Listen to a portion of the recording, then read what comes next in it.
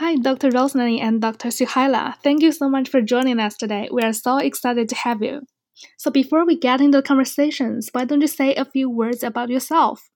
Dr. Rosnani, can you go first? Okay. Well, I'm a Malaysian in the mid 60s, Muslim, and I was US educated for all my bachelor, masters, and PhD in mathematics education, curriculum, and social foundation. Um, I taught in secondary school for 7 years before joining the Faculty of Education in the International Islamic University, Malaysia, since 1987, where I taught mathematics education, then history, sociology, and philosophy of education, curriculum and issues in education. I'm retired already in 2019, and I'm presently the adjunct professor. So I think and then I started doing hikmah pedagogy of philosophy for children in 1998. Thank you for telling us about your experiences. We're looking forward to talking about Hikmah Pedagogy and Philosophy for Children program that you've been doing. So, Dr. Suhaila, can you also briefly introduce yourself to the audience?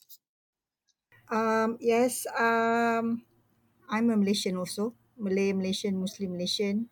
Um, I studied for my degree, my master's, and my diploma in education at International Islamic University. It was after my diploma, I think during my diploma, that Prof. Rostani approached me, all right, and invited me to join the department. It was then back the Department of Education. And so I joined then was 1997, about that time. And I did my master's in the same Department of Education, and finally did my PhD in University of Sheffield. When I did was my master's, I was under Prof. Rosani's supervision, and I did a study on to investigate the Malaysian secondary school teachers' perceptions and the practices of teaching critical thinking and creative thinking, because we have that one manual on the critical and creative thinking skills course, and teachers are expected to integrate them in their teaching across all subjects. So I did it under the supervision of Prof. Nani then. And then I continued for my PhD. I did critical pedagogy, which is also related to critical thinking in that sense.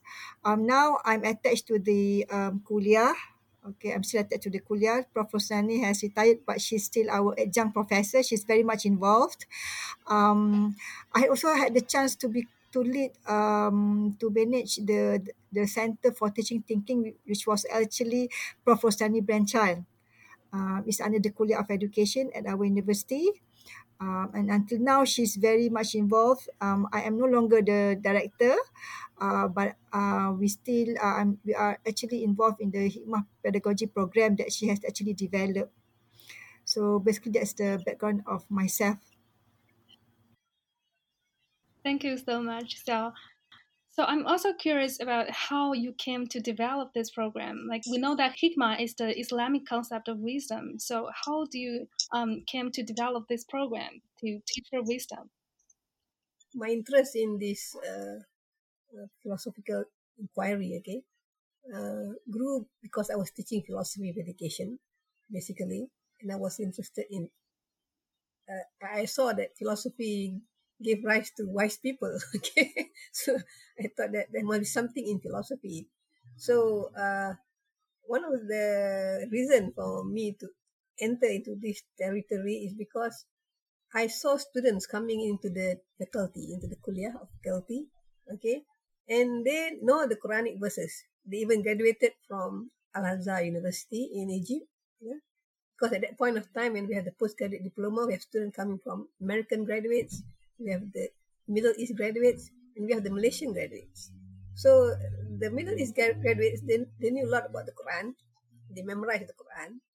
But then I realized that they are not able to make sense of the meaning of the Quran. To give one example, I have an experience where one of the student leader was from Al Azhar. He proposed that why don't all the female students wear the same uniform head cover, you know? So I thought in Islam there should be freedom in how you want to cover yourself. So that just shows that the mentality, that everyone must be the same, and what they want is a very long one, which is according to them the best. Okay, so this is one reason. The student that I was meeting, I think they need more meaningful learning. And then I also saw the students adopting a closing mind as I grew on in the university. There is a closing of the Muslim mind and poor understanding of Islam.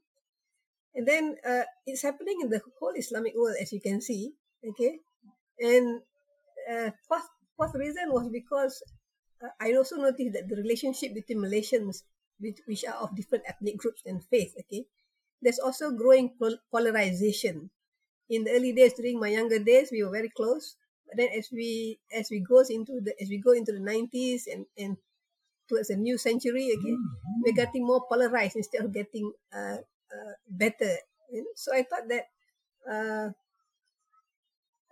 there should be a way to foster and overcome all of this. And I realized that uh, the philosophical inquiry has a good method of dialogue, and deliberation that can help in terms of conflict resolution and so on. So I was, plus also in the Islamic tradition, there is also a tradition of philosophy in our early days, and we were emerging as the forerunners in science and technology then, okay, in the 12th, 11th, 12th century, until we abandoned philosophy and then we declined. So I thought that there must be a reason. Plus, I also read the work of other great scholars who were reformists like Jamaluddin Afghani, in the Middle East, and with Abdu, and they were calling for the revival, and even Syed Hussein Nas in the States, revival of philosophy in the Islamic tradition. So that was the thing that drew me there into this. Every educational program has a target. So, what do you think that the program is educating for wisdom is trying to do? Um, I agree that there must be a target. So our target is to produce wise students who can make good judgment. That is the global target. Okay, and also to have Malaysians living in harmony and learn to resolve differences through dialogue. You know, and Muslim in particular, I want them to sort of reflect and on the Quran, because they read the Quran but they don't reflect. So we want them to read with reflection rather than just reading, for blessings. Okay, because it's a guidance, and if you cannot understand what you read, then it cannot be a guidance for you. Okay, and then also, and it's in Arabic, so definitely they have to at least read the interpretation and understand it, or if they know Arabic, they can interpret it. Okay, and I prefer for them to have reason for their beliefs and actions rather than just imitating. So that was what was the long term target on my part. Okay, but of course, operationally, the target is to meet the ability to have competency in, I would say, the 5 C's. That is critical thinking, creative thinking, caring or ethical thinking, communication skills, and collaborative skills. So those are the things that we want to see in them in terms of operationally immediately. And then plus open-mindedness and to exercise good judgment in everything they do and with whomever they interact. So basically, that are the targets that I have when I thought of the Hikmah pedagogy. Those are really great things to expect. So, how would the students demonstrate these changes in terms of the curriculum? Well, if if they were what they call this, they have gone through this program. Okay, I would see that there are long term and short term changes. Okay, uh, for me, the changes that I expected to observe, I expect to observe is they have more self confidence when they speak and when they view their opinion, their ideas. They have more confidence to do that, and then they have a positive attitude toward thinking. although thinking is hard, but they enjoy thinking. Okay, and they improve their communication skills. They can speak well, articulate their ideas well, and the arguments as well. Uh, they will have be able to work collaboratively with other people, okay? And to develop their own personal and interpersonal skills, to appreciate dialogue, enjoy learning, like to search for meaning, have good questions, lots of questions, and reflect upon if they are Muslim, they will reflect upon the Quran and the tradition of the Prophet, and wonder about the universe and God's creations.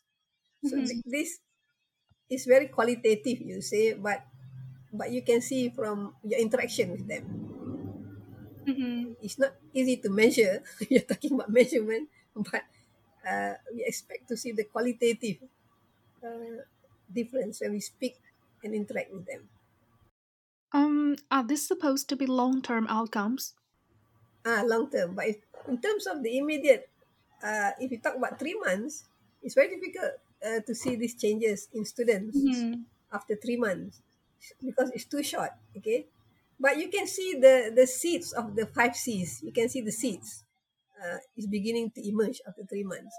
But I think the teachers are some uh, the elements that you can see the differences.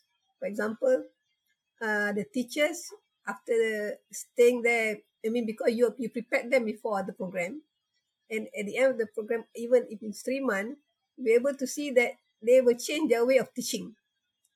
If before they are very subject or teacher centered, if they employ this pedagogy, they become more student or learner centered and even community centered. uh, they will learn to control themselves from taking charge. This is the thing that teachers find difficult because every time student ask a question, they want to answer immediately, you know. Mm-hmm. But once they go through this program, they learn to what they call this stop themselves from immediately answering and giving it to other students to give responses. So this is one of the changes that you can see. They become less subject or teacher centered. They also changed their attitudes to students' ability because they felt that ability is just cognitive, you know, and academic. But by doing this method, uh, we encourage them to listen to every student, you know, because every student has his own views, and they realize that some students have good views, although they are not, uh, uh, they were very shy before this, or they don't speak before this. So they see that they learn the attitudes towards students' ability, and those are the immediate changes.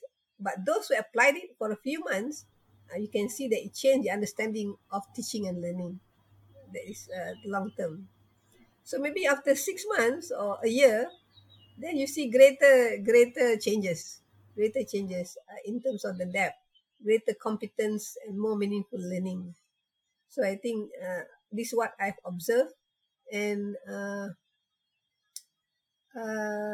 students also enjoy the lesson because previously, prior to this, they don't have the opportunity to speak, Mm-hmm. so they were just listeners. But with this pedagogy, yeah, I think Suhaila want to add. I think basically I share similar views with Prof. Rosnani. I think I mean, when I was doing my master's, it was then that I read about Philosophy for Children program. And when I was researching of all the thinking programs, P4C stood out because it's not technical way of teaching like other programs, right? And another thing is that I feel that this is the same point that I think Prof. Rosani has many times mentioned that it's a natural way of thinking actually when you do it with philosophy for children program. Mm-hmm. Yes. Um, when I did my bachelor degree, I did philosophy for my degree. Not many students actually can understand philosophy, although so it's very difficult for me to, in a way, propagate that philosophy is important because it makes you think, because they feel it's too heavy. And I do agree, because if you study philosophy with the big P, it's very heavy. But philosophy for children program is very good because it teaches you, in a way, it teaches you about philosophical concepts, but doing it in a very natural way. So I think this is one of the best way for us to actually not just teach thinking, but also in a way to let people understand how important it is, philosophy is, and why it is important that everyone is actually philosophizing without them realizing it. So through this program, I feel that we can actually help students and teachers um, to be more acutely aware of their thoughts, of thinking, that is actually important for them to think. So this is one of the reason why the program is important. And like Prof. Rosnani's similar experience with the training that we did, and also with the practices that we have with the students and teachers, it's not easy for Malaysian teachers especially to teach thinking. And going through this program with us, it changed the way they teach. And this is not it's not easy because they are very used to top down curriculum. Basically they just deliver the syllabus, they cover the syllabus, right? And they don't won't do much with regard to thinking, teaching students to think. They will basically talk a lot, and they don't allow students to speak or even ask questions sometimes. Asking questions is when they want students to ask questions that they don't understand, not asking to deepen or to probe. So when teachers go through this program, we can see good changes. The teachers become more empowered. They search for materials by themselves. Because they have to find materials that are relevant to the topic. So they become more independent, more active in that sense. For the students, we can see a lot of changes. They enjoy, like Prof. Sani mentioned, because all this while they have never been given a chance to ask or to speak. So this is a time where they speak. And I observe students, especially the primary school students. If before this, they are required to just sit down, be quiet, and listen to teacher. Now they can speak, and I can see that they're enjoying it. So this is one of the good things about this program. I just want to add a little bit more in terms of the assignment to see the changes. Okay, uh, one we observe that through our research. For example, if you are a language teacher using this method, the teachers inform us that the students now write longer essay than they used to. Mm. After going through this program, they write longer essays, and because they have more ideas after they listen to their dialogue in discussion in the class. For this, the teacher was telling us that they were the one who gave them the points to write in the body part of the essay. Yeah. But now they don't have to do that because the students discuss among themselves, ask questions, and they realize that there's so many ideas. So I think the most important thing is this program generate ideas for students, and they began to see that. Another thing is they began to see that there are differences of points of views, and then when they see the differences in point of views, okay, they might agree that their friend's opinion is stronger than theirs. So they will drop their ideas and adopt the new ideas. So this is where it also create that open-minded spirit. Okay, to do this you have to be Mm. open-minded, right? So it create that spirit.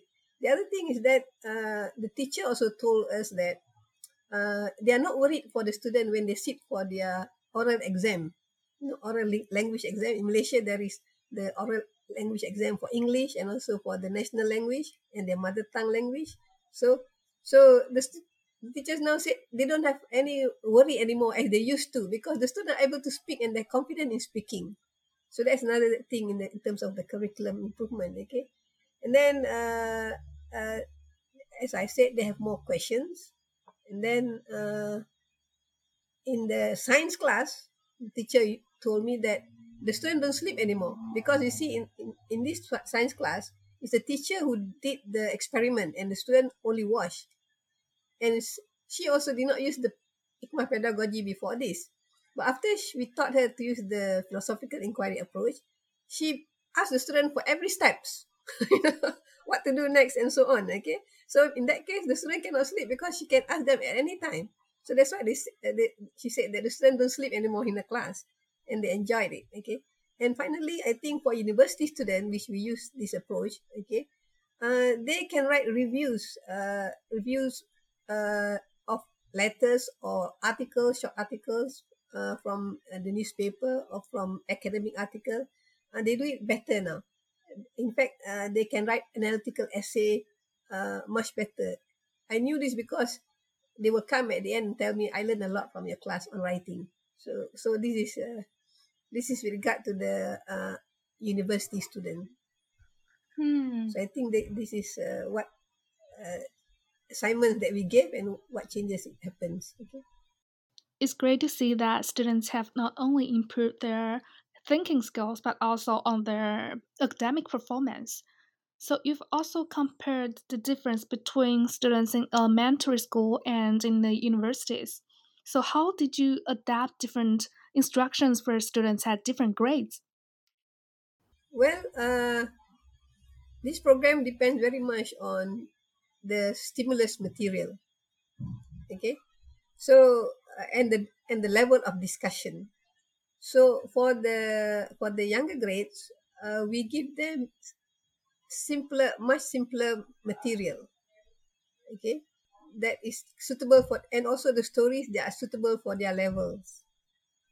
For example, for the primary school, I would have chosen some stories on what happened to the zoo when they visited the zoo. Okay, or when they are in their classroom, there's a problem of looking for a seat to sit, and uh, they rush for the same seat, and then there's problem.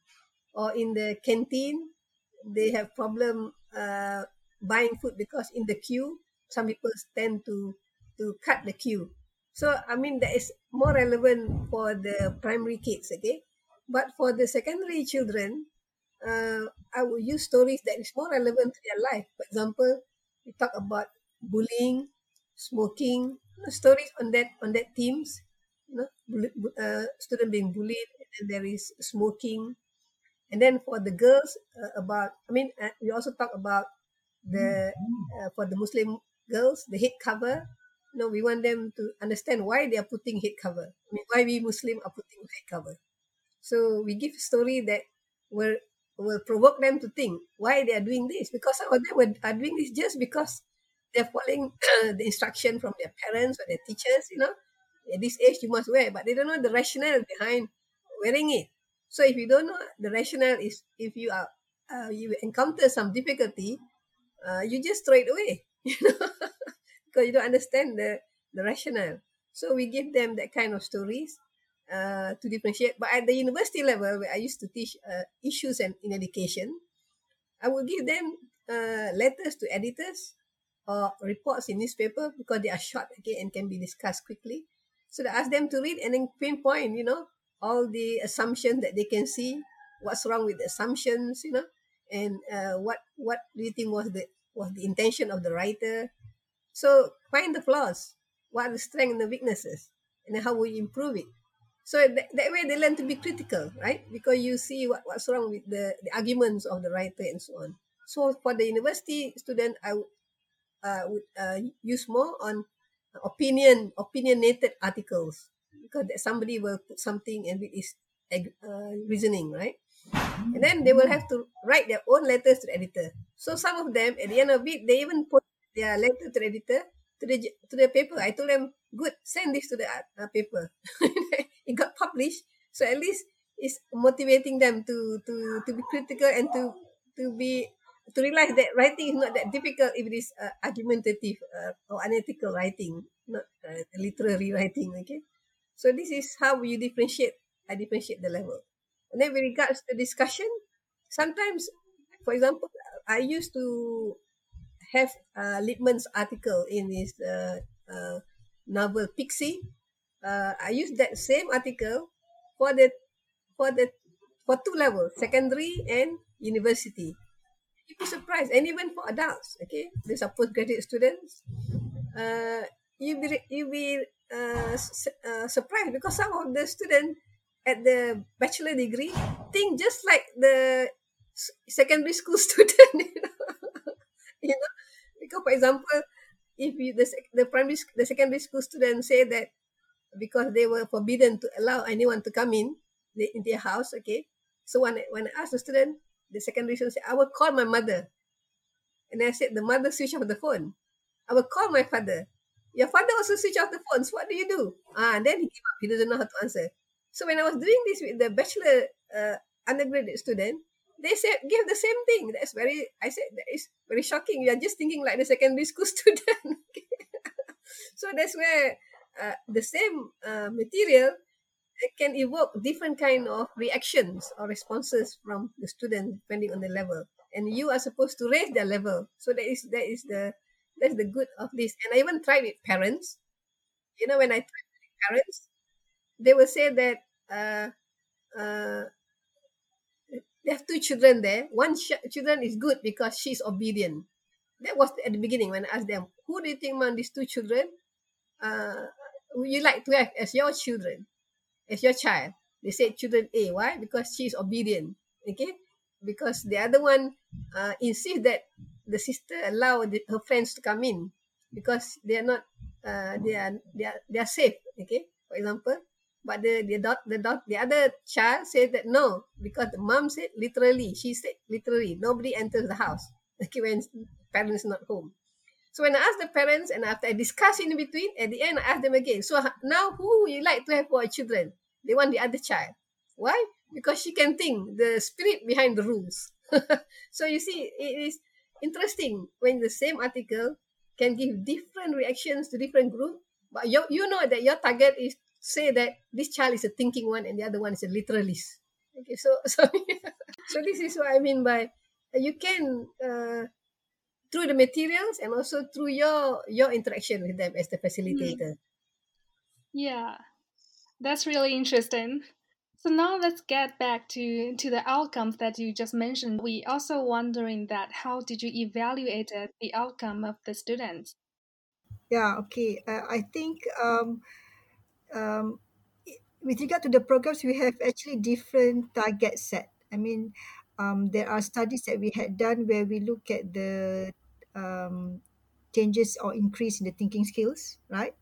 There have been also studies that we had done that we look at their communication skills, their self confidence level, okay, um, and there have also been studies like, for instance, most of the studies that we had done in my case especially is through the students research or dissertation, apart from the our own evaluation of the programs that we did with the schools, right?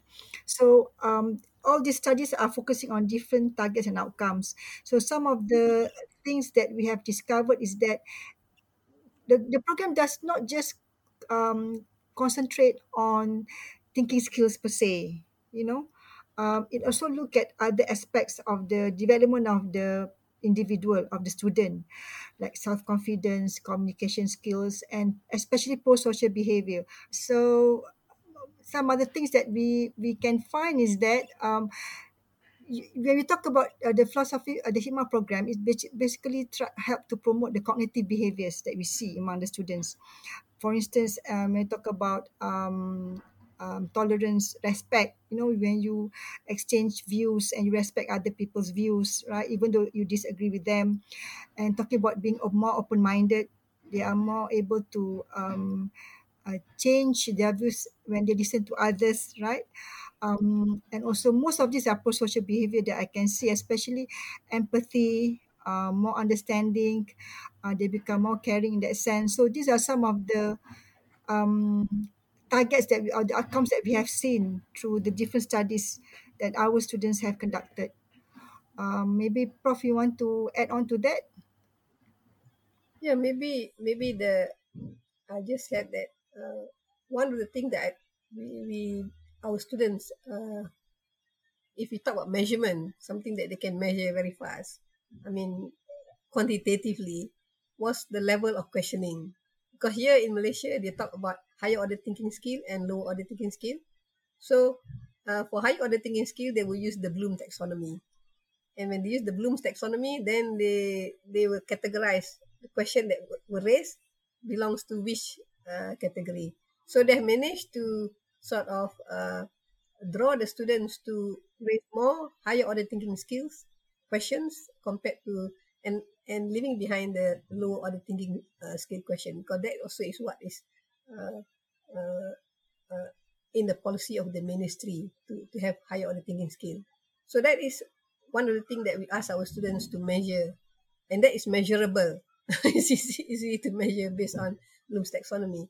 But other things like the scope of questioning, we also use like Quranic stories for Islamic education. We have students having used the stories in the Quran, and then they will ask the student to raise questions. And again, they have trained the students sort of to go for higher order thinking skill. Sometimes the question that the student raise are amazing, because we never thought of it as adults when we read the Quran. For example, there's a story in the Quran uh, about elephant. This army of elephants went to Makkah to destroy, headed by someone from Ethiopia, Abyssinia, okay, to destroy the the Kaaba in Makkah. You know, the black stone, the big black structure in center of the mosque, to destroy it, because he wants people to move and shift the attention to what he built in Ethiopia. And then as a result of that, God sent down a bird with very fiery stone that kills the elephant, you know. So one of the questions that was raised by the student was, why did God send the birds and not other animals? I was shocked when I heard that because I never thought about that, you know.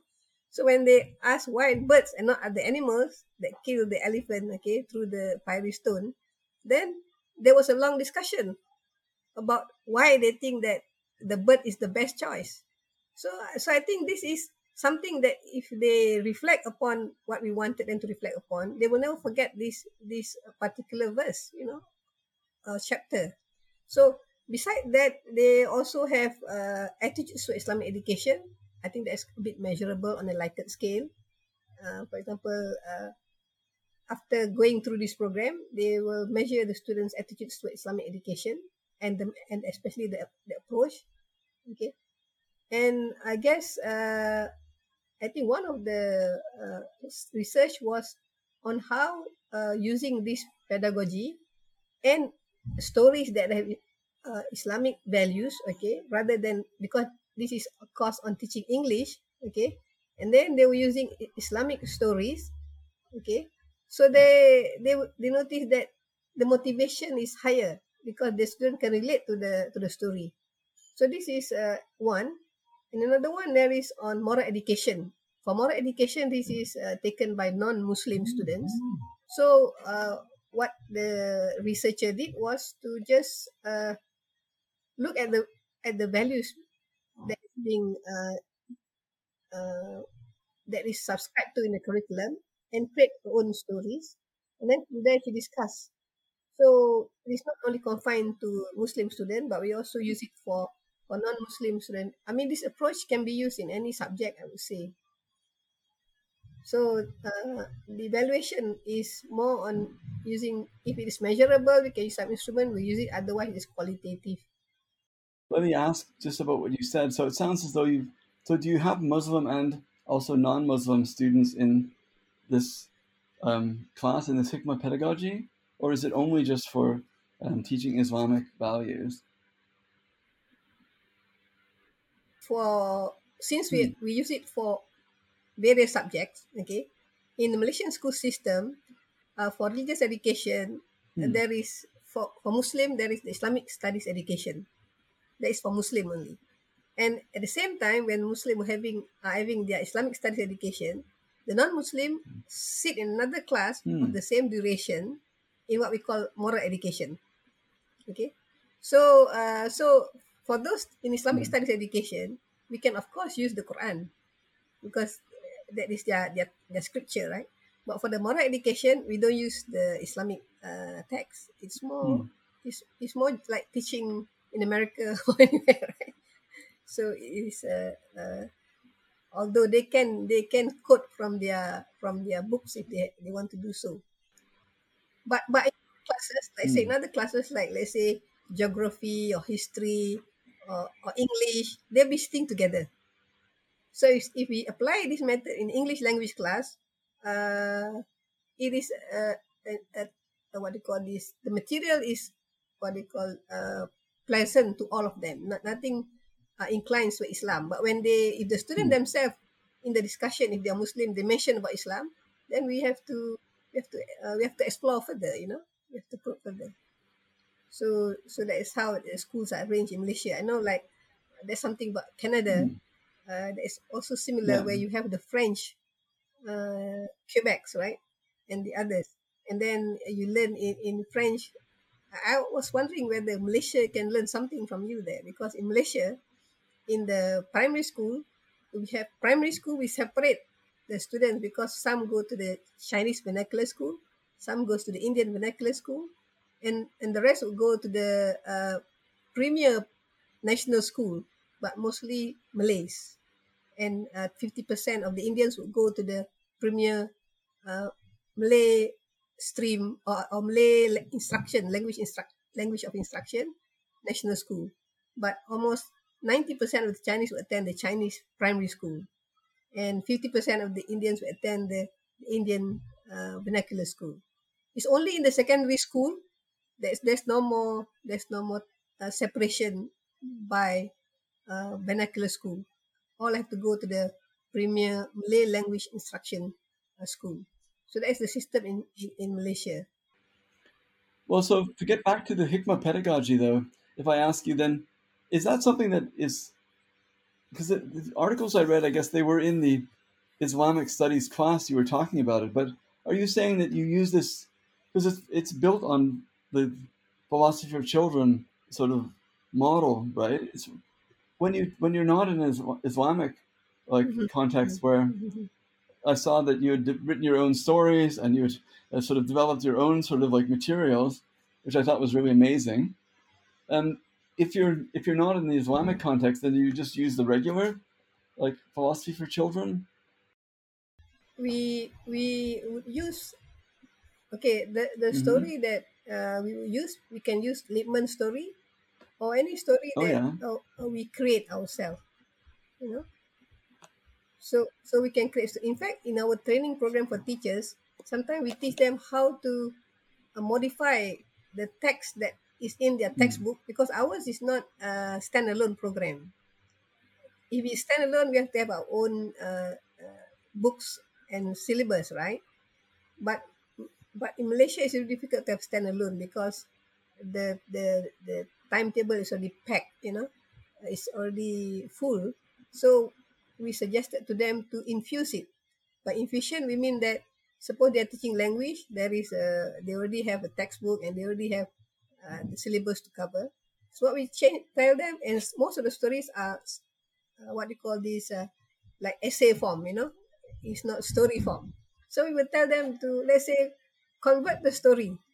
I remember we had a story of the turtle laying the egg in Terengganu, and they want to preserve the conservation of the turtle's egg. Okay, so everything was written in very factual form. So we told the teacher, okay, you convert that into a story form.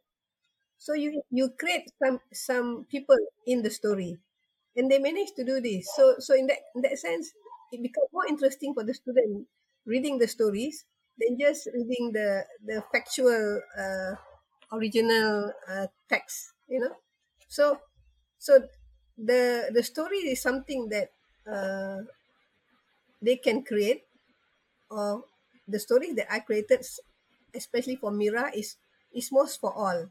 But for the secondary story, I had intention of uh, for Islamic education class. So so we have as I said just now, one of my student.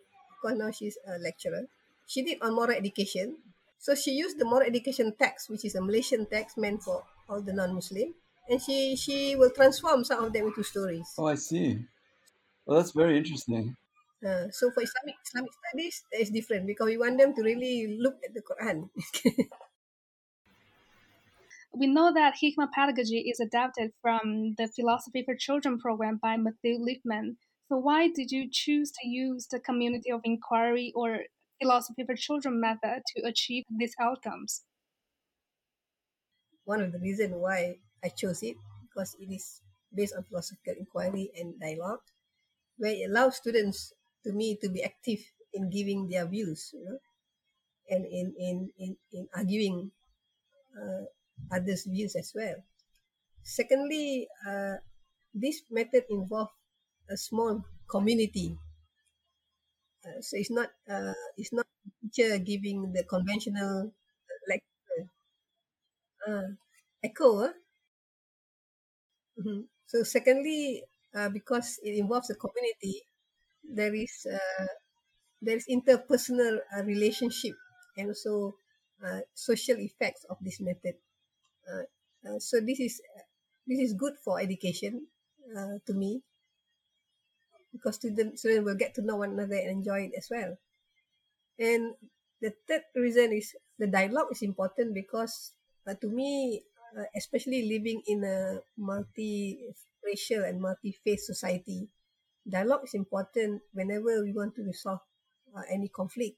So using this program will train, I think, the students on how to have dialogue rather than using physical force as they grow into maturity and adult on how to resolve it by discussing it.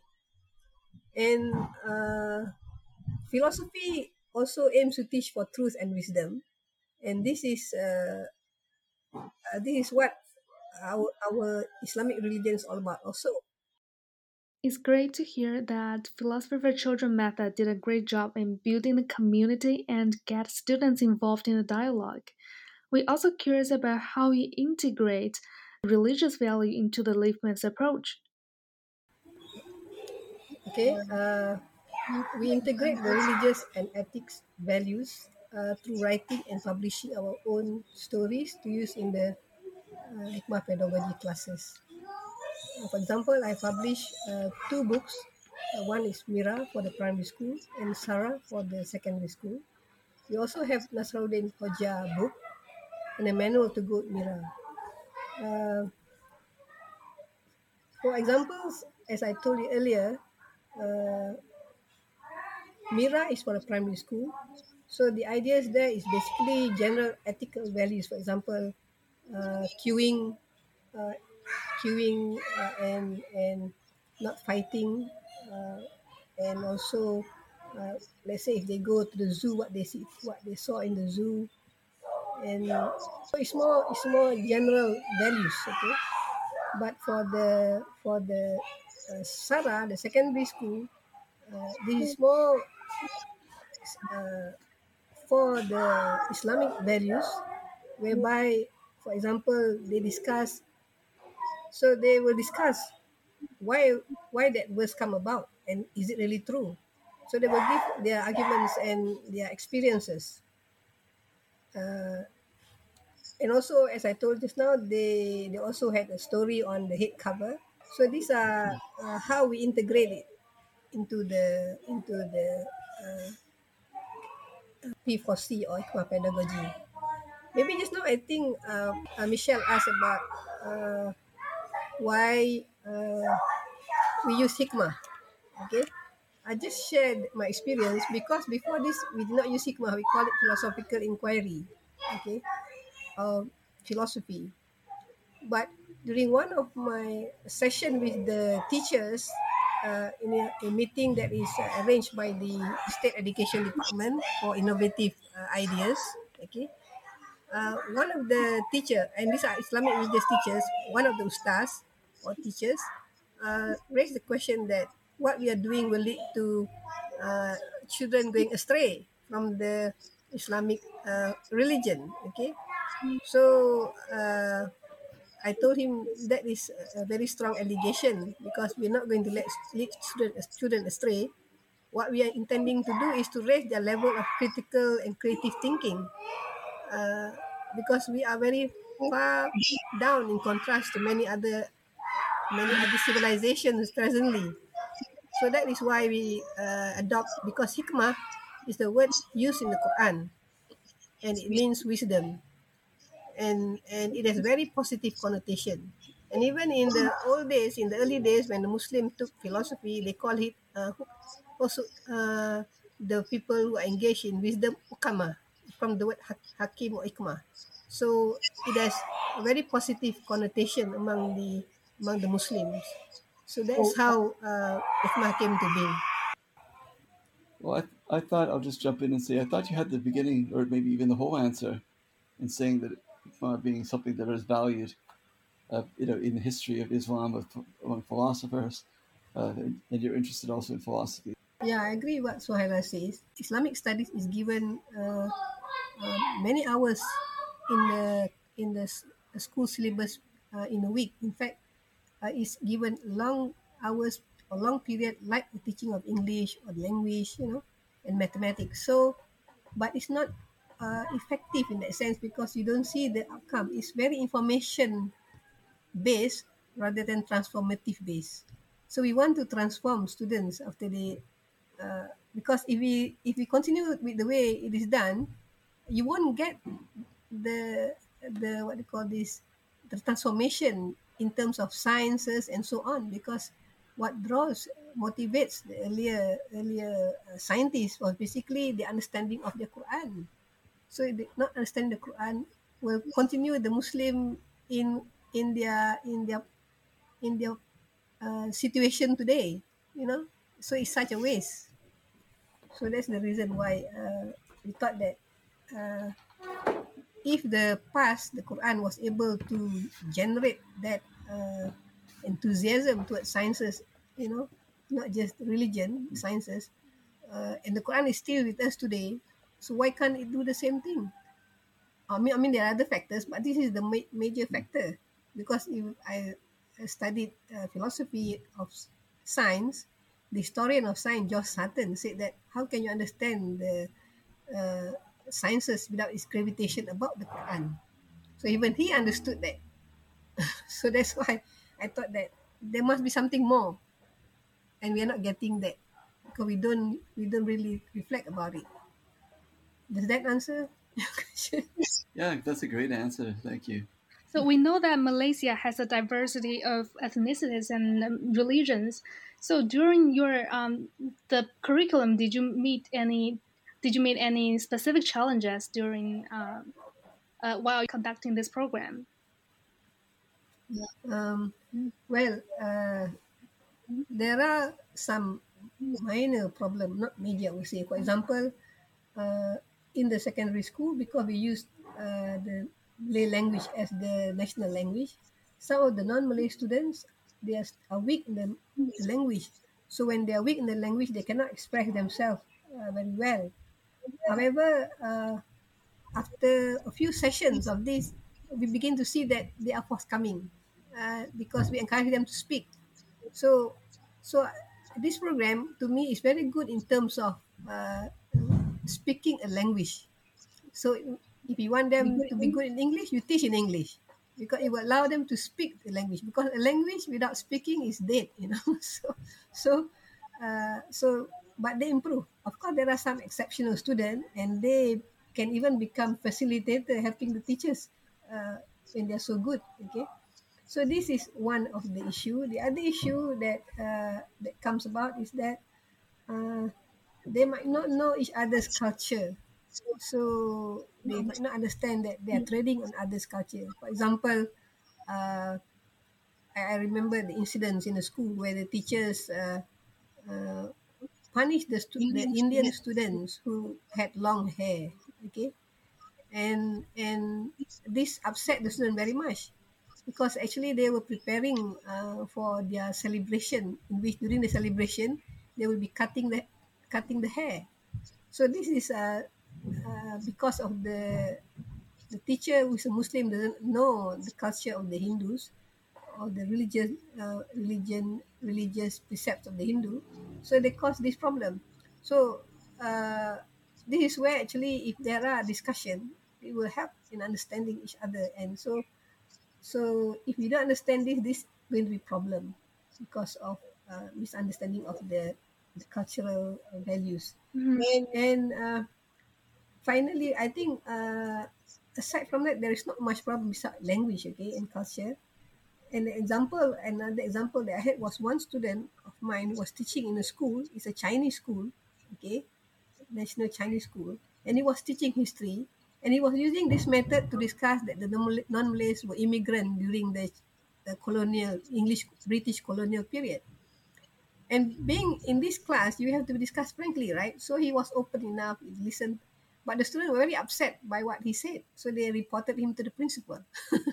So he had some trouble. So there are challenges, especially when we are talking about racial, religious. We have to be very sensitive to our audience. I think Suhaila has a different experience, but that is some experience that I had. Otherwise, there is no. If you don't tread into their religious, then I think there's not much of a problem. Is there certain ways that you choose to cope with this successfully? Well, I guess that's where we have to tell the teachers that they have to be more wary and cautious when they're teaching in a multicultural, multi-faith setting. You know, but that is the only case that I had encountered. But in other situation, I don't have any problem, I think. So if they had that problem, they have to settle it. Students understand uh, what the method is all about. Okay. Otherwise, This they might cannot be open the students' mind as well. If they are very, if they are too cautious, they cannot open up the student minds as well. so, so, but just they have to be aware that it doesn't go outside of the classroom. That's the main thing. Yeah. like this might be a Okay. related question. It comes a little later in our thing, but are you do you ever have the problem of students who might have their own serious issues, like for example, if they've suffered abuse at home, or if they're just very anxious or depressed or something like that, and Mm. these issues that you bring up that relate to, I guess, um, you know, Mhm. these moral dilemmas, like if it triggers something in them, is this something that you need to be like concerned about, or has it ever happened? And what could you do if that were to happen? If we are talking about this is special children, Yeah, special children, for example. so our problem is we don't deal directly with the students because we train teachers, and they are the one who deal with the students. So, but as far as I know, they don't have any special children in the school, because in Malaysia, not many schools have catered for special children. There are uh, selected schools. Okay. Oh, I Uh, see. but I know that if they have problems of discipline and so on, one school that was applying this method, the teacher told me that she used to the pedagogy to tackle the discipline problem, where she wrote a story, because they had discipline problem. She wrote a story related to the problem.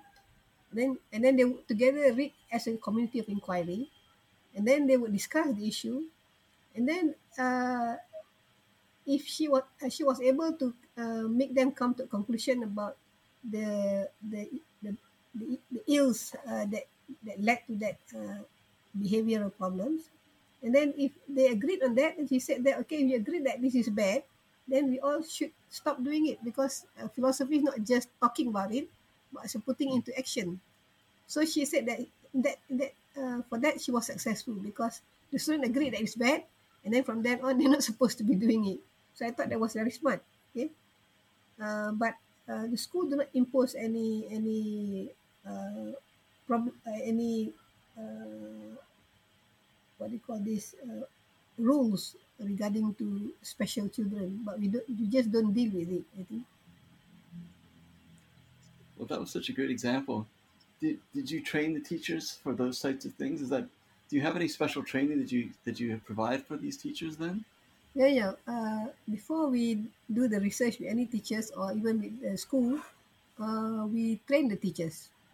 We have a training session for the teachers where we train them for about 2 days with the theory and then the practice. And then sometimes if it's our research, we go to the school and do a demonstration with their students on how to conduct it. And then we will ask them to teach it, and then we'll come and observe them after a few weeks to see whether they are on the right track. And then if we feel that they have gotten the method, then we will allow them to go on. Normally, if it's our research, we take about 6 months to complete. So yes, we train them. Definitely, they have to be trained. And so you're doing all the training, but is there once like it seems like it'd be difficult to do that for every school? Like once Oh, you have some trained teachers, do they train other teachers, or is it just only sort of you're the people who are doing all the that training? that is the issue. Yeah. In fact, uh, our scope is very small because we only those who train will do it, right? And even if they train with us, sometimes when they go back to the school, they cannot employ it because of the school policy in terms of they have a clear method to use. For example, just to share with you, one of the the teacher that employed this method, she was uh, sort of reprimanded by the head of the subject matter because she was doing a method that is not uh, similar to the rest in the school. So this is a problem. For example, another occasion, one of the teacher was teaching, and then the school inspector came, and she was using this method. And in this method, students don't stand up to answer to to to answer question or to give question or to discuss. So the inspector was saying, "Why are you not teaching the student to stand up when they speak?" No? So you see, this is uh, some challenges that teachers have to face. I was telling them if I were you, I will tell the inspector, do you stand up when you speak in a meeting? I mean, you don't stand up when you speak in a meeting, do you? So anyway, since they don't understand, that is the difficulty. And we've been trying to propose to the ministry so that they can see for themselves and let's say encourage the teachers to be trained. But uh, until now, we have not been able to obtain that support from the ministry. It's more on our side. So what the people that come most for training are basically people from in the school that request for training is basically the private schools. They're the one that request for training. And when they ask for training, we told them we prefer the whole school training rather than you send 3 teachers to the training. That's another program. We have whole school training, or we have training that we organize, we advertise, we promote, and some people come. You know, some schools send their 1 or 2 teachers. So because in the second option, where we train 1 or 2 teachers from different schools, we don't know whether when they go back they will be employing it because that it depends on the ambience, on the climate of the school, whether they got the support or not. But if we go to the whole school, then we know that at least the principal is supportive and the principal will sort of encourage them to use it even after that. So that's a difference. But we have approached the ministry if they allow us to train, but I don't think they don't have it anymore, even in service, And what they won't say is no. But I think training is very necessary, very crucial. So for the teacher training, or in addition to the teacher training, what form of support or resources did you need to launch this program? Of course, we have to have a center, and I think in terms of that, the university is very supportive. When I sought their permission to set up a center at first was Center for Philosophical Inquiry and Education. They allowed it to be set up in a center. So all we need is a small office, and then to use the rooms in the faculty whenever there is training, and of course we need some seed money to start off the ball rolling. Uh, we have to have administrative staff, but we can't hire it permanently because we don't have the funding. So what we did was we employ our graduate students who are interested, because as they come and join us, they can also be trained. So this is a win-win situation for them.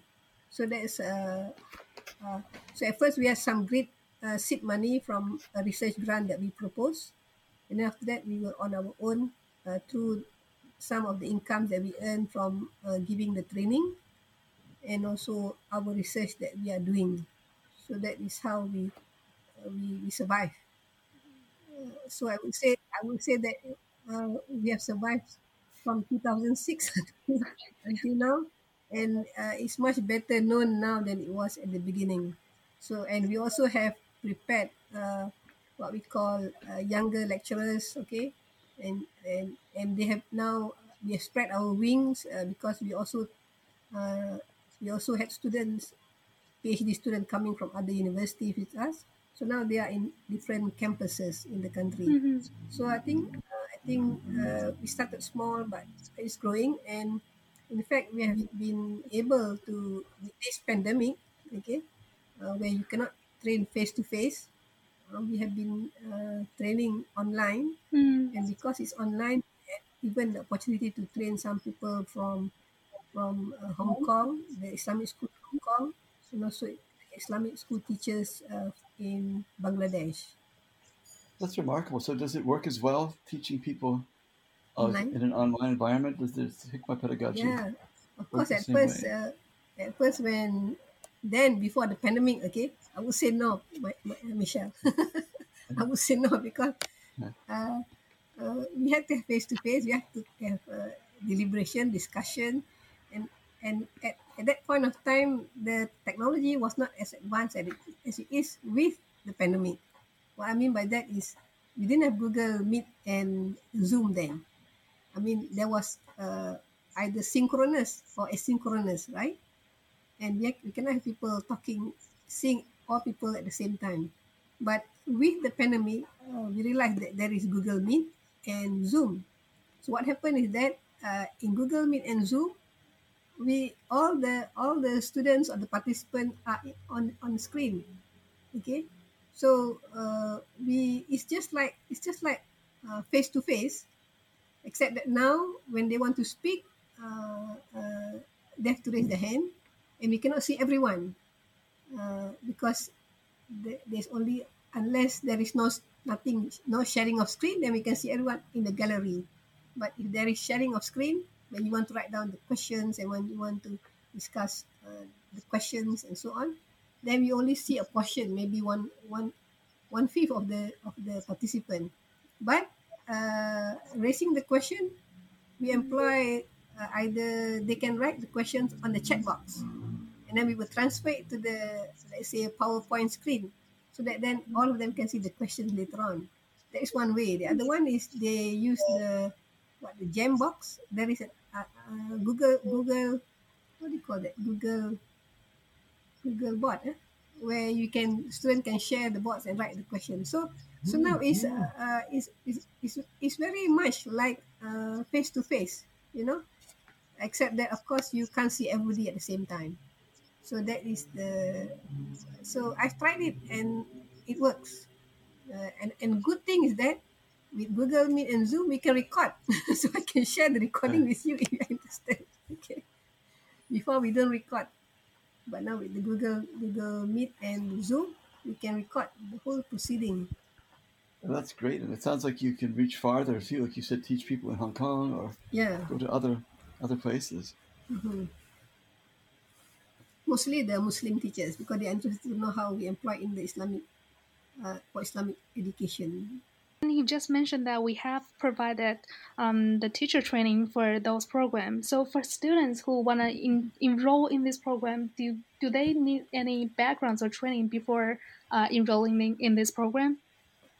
For students, actually, when I started the center in 2006, we had only school holiday program, I call it, which still exists now, whereby in the school holiday program we advertise for people what students are interested to join the program. The only condition that I would set is that the it depends on the language I would use. If the center use Malay language, we will tell them that we are looking for this study will be conducted in Malay language, and when we conduct in English, the English language, so that the basic thing is that they know how to speak in that language.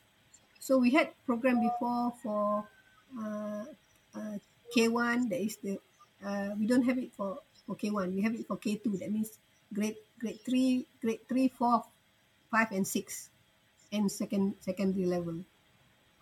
So we have two age level, and that one we still conduct it today during the school holiday. So it's called school holiday program. And for them, we take about half a day for 5 days, and students like it. Okay, I think, and most are children of the staff of the university. Mm.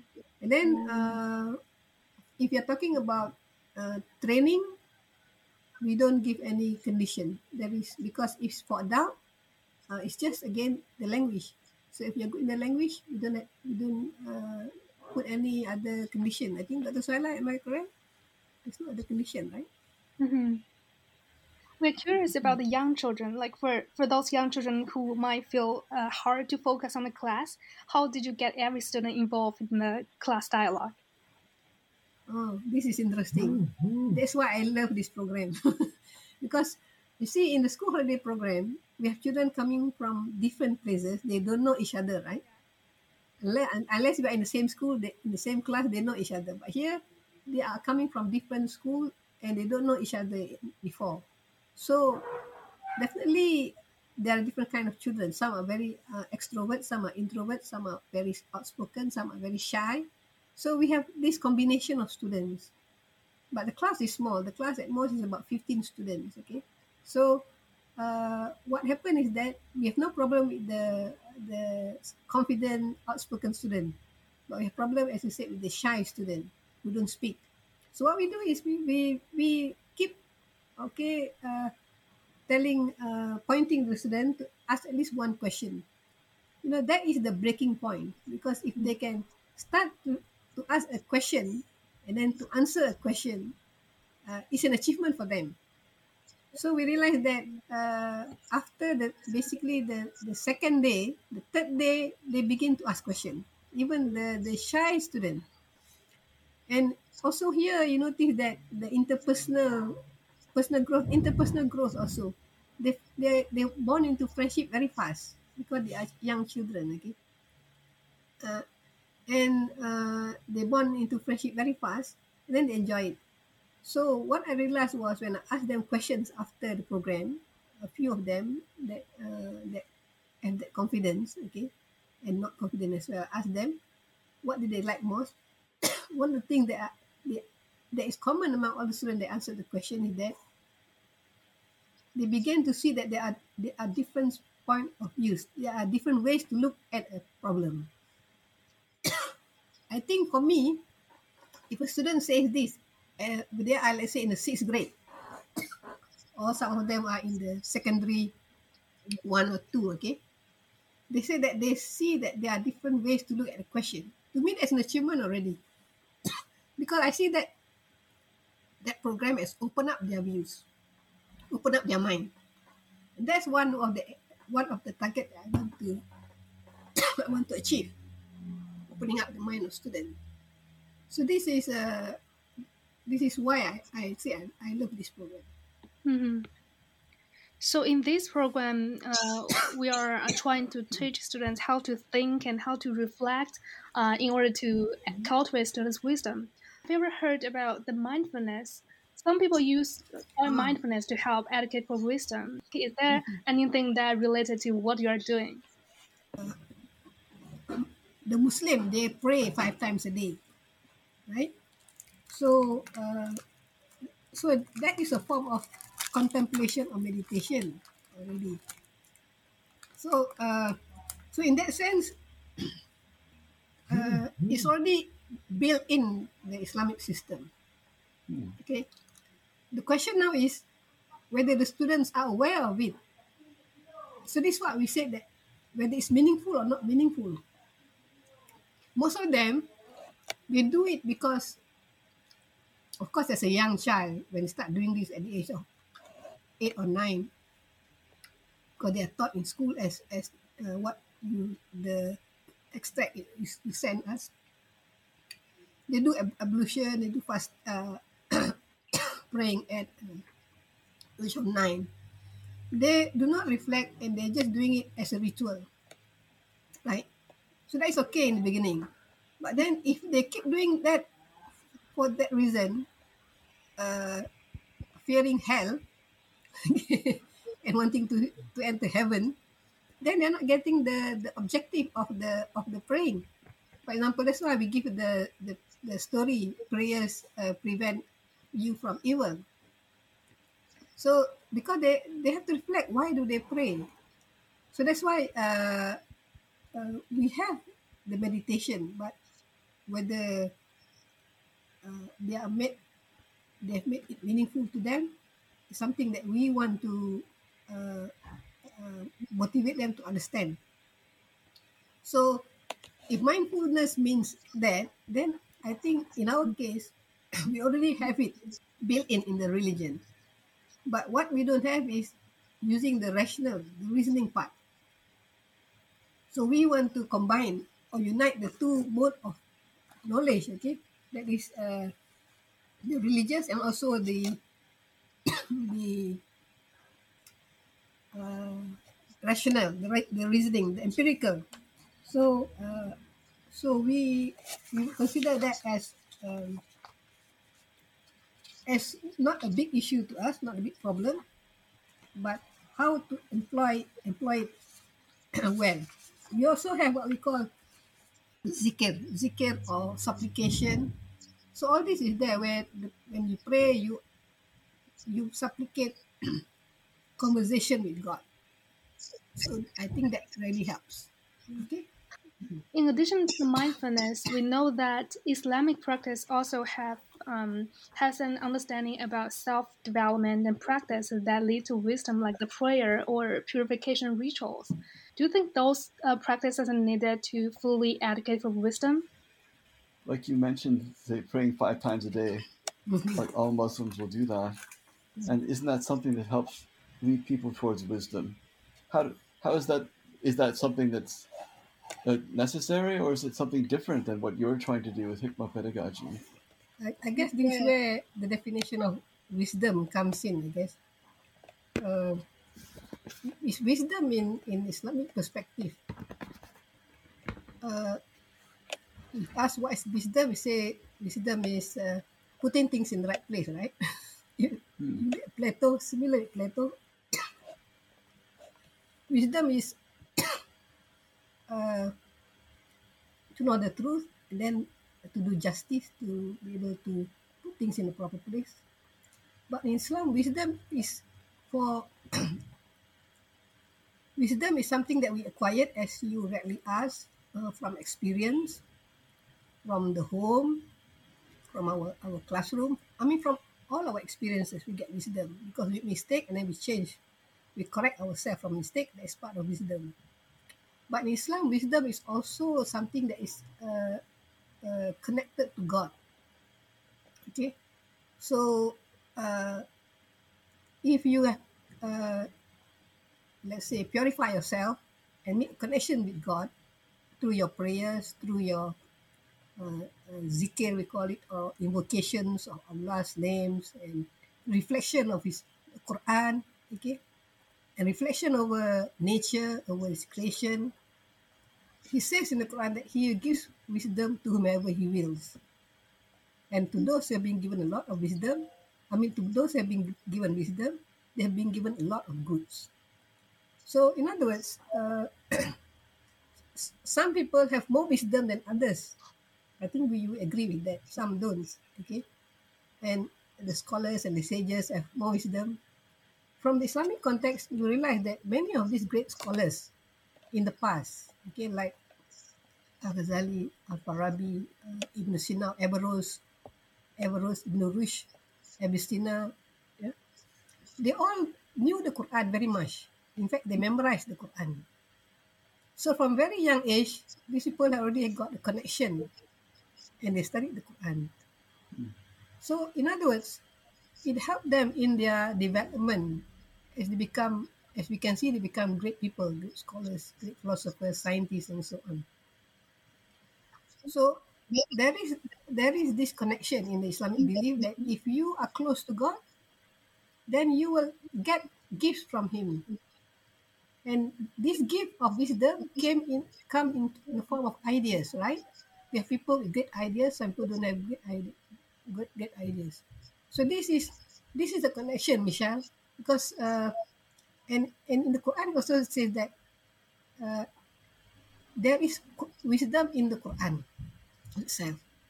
But that wisdom that, if you look at it, is uh, maybe it's religious in the sense that it tells you that if you are wise, you will know that there is life after death, there is afterlife, or there is the year after. And if you know that there is year after where life is more permanent and so on, then you have to prepare for it. So how do you prepare for it? You have to be good in this world. So that is so in that sense, if you read the Quran, you can extract all this wisdom, and it will be your guide in your life. So in that sense, I would say that wisdom is very much connected with what the Muslim practices are, because God did not make all these practices for nothing. There is something in it. It's just that we have to discover it. So I hope I answered the question. Oh yeah, no, that's a great answer. Thank you. So, from your perspective, that wisdom is different among people. So, do you think a formal classroom education like this, like the Hikmah pedagogy, is really going to educate for wisdom as compared with learning from life experience, or you think that's something that is just born with? Well, all those experiences are necessary, and they are even necessary in Hikmah pedagogy itself. Because in Hikmah pedagogy, when we ask them for a reason for something, uh, this is where the creativity comes in, because they have to think of what experience they have in their life to support whatever they are advocating or stating. So we realize that for students to defend their views, to justify their views, they have to find something to back them up as evidence, they're evidence based, and normally this comes from their experience. So Hikmah pedagogy is just recollecting, gathering all these experiences in their life and making it meaningful to them. So then they see why, how this experience is useful in their life. So I see that Hikmah pedagogy is not replacing those things, but it is a way to organize those things. Okay, and Hikmah pedagogy will be used uh, for their rational mind. I mean, intellect, for them to think about it, the reflection, the critical thinking, the creative thinking comes into that. So this is how, hopefully, that they will see differences of views. When you have differences of views, you have differences of ideas, then that means there are alternatives. So then they have to make a decision. They have to choose which is the best decision. Then again, they come the reflection, the critical thinking. Which one is the best decision? Because A says this, B says this, C says this. They're all different, but they make sense. Can you synthesize it, or is one the best? So that one they have to reflect and think. So this is how I see the connection of my pedagogy for wisdom with all the experiences. It provides a place to to reflect openly in public with your friends. So this is what Socrates was doing, isn't it? Hmm. just that. Okay. You have just mentioned that for those who are more connected with the God, are more gifted on wisdom. So, is it possible that someone is born to be close with God, have more wisdom and gifted? Not necessarily. I mean, Mm. because you have to differentiate between the philosophers and the Sufis. Okay, I know whether you know Sufis. Sufis are the mystics. Yeah, I we've think, heard a little yeah. bit about them. Sufis are okay. The Sufis are people who wants to be close to God also, but they are more into the rituals, the practices, and then chanting the names of God and so on. They Yes, they do practices that are more in terms of prayers, okay, and invocations and supplications. They do night prayers and so on. Uh, but the other groups, there are the theologians and the philosophers. They might be Sufis, but they're also very active in thinking about nature, about the creation. So they are scientists as well, probably. Okay, so Hmm.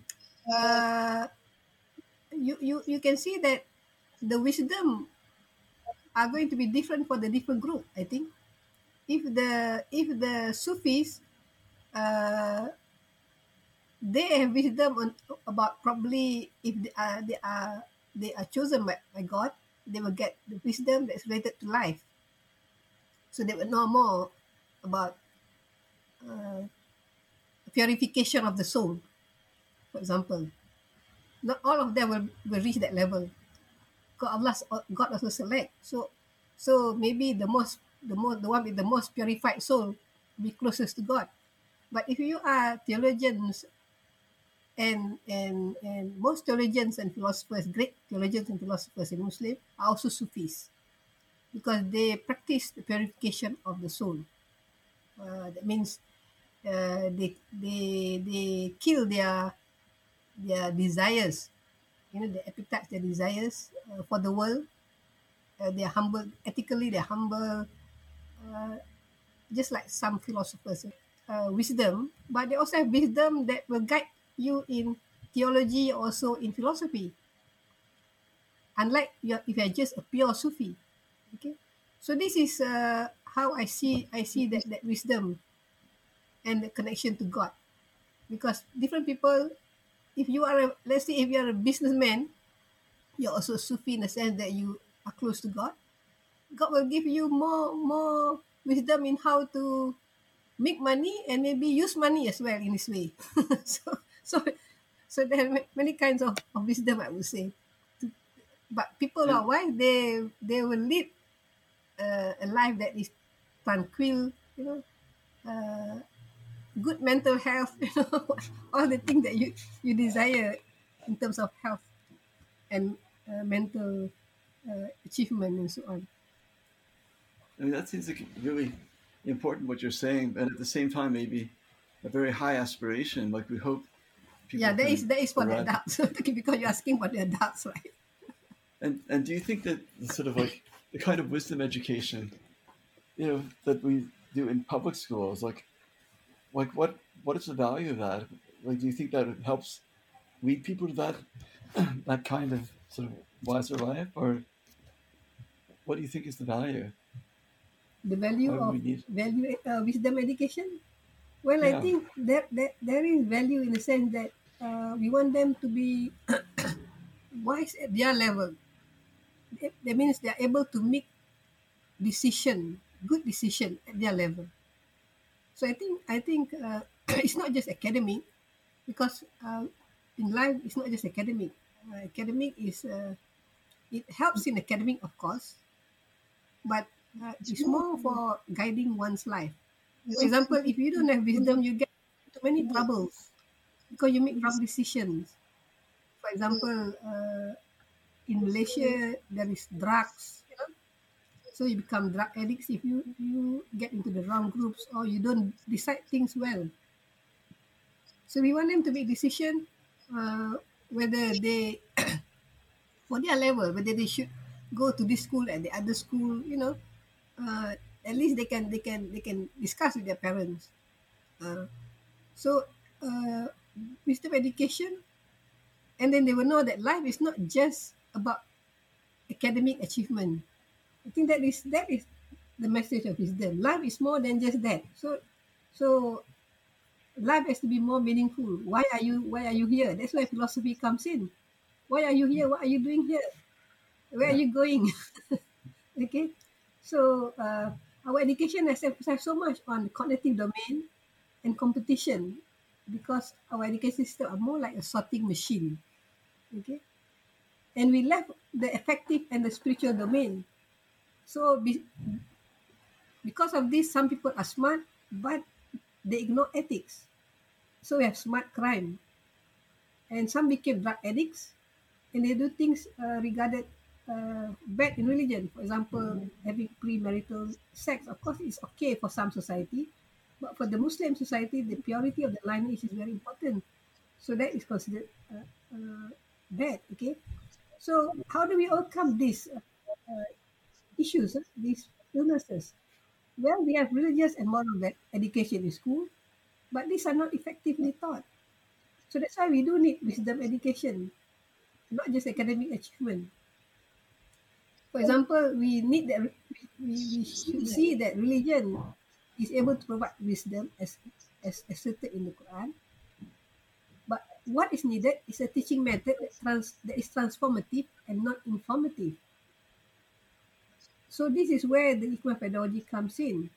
Uh, Also, if we encourage values across all the subject matters, that also will give them more wisdom. So, so I think for that reason we still need wisdom education. I mean, Socrates asked, "What is a good life?" Right. So, a good life is a life that is a life of, you can say, doing the right things for yourself and learning from your mistake if you make a mistake. Okay. So, but you are not harmful to other people. Wise person is not harm people, but they are beneficial to all people. So we have to. This is where the transformation. I mean, they have religion, but if religion cannot transform them because they're not Sufis. Okay, so then we have to. Or you can Or if they are Sufis, they are very much into their heart. We have to also. We have to also complement their intellect. So it's heart and intellect. I see that we. I hope so. I hope I've answered the question. Oh yeah. Well, thank you very much. That was actually a wonderful way to end our interview. I think that's like a grand vision you have of what education can accomplish, and hope we have for all the students. Just thank you very much, Mike, for agreeing to this in such a long interview.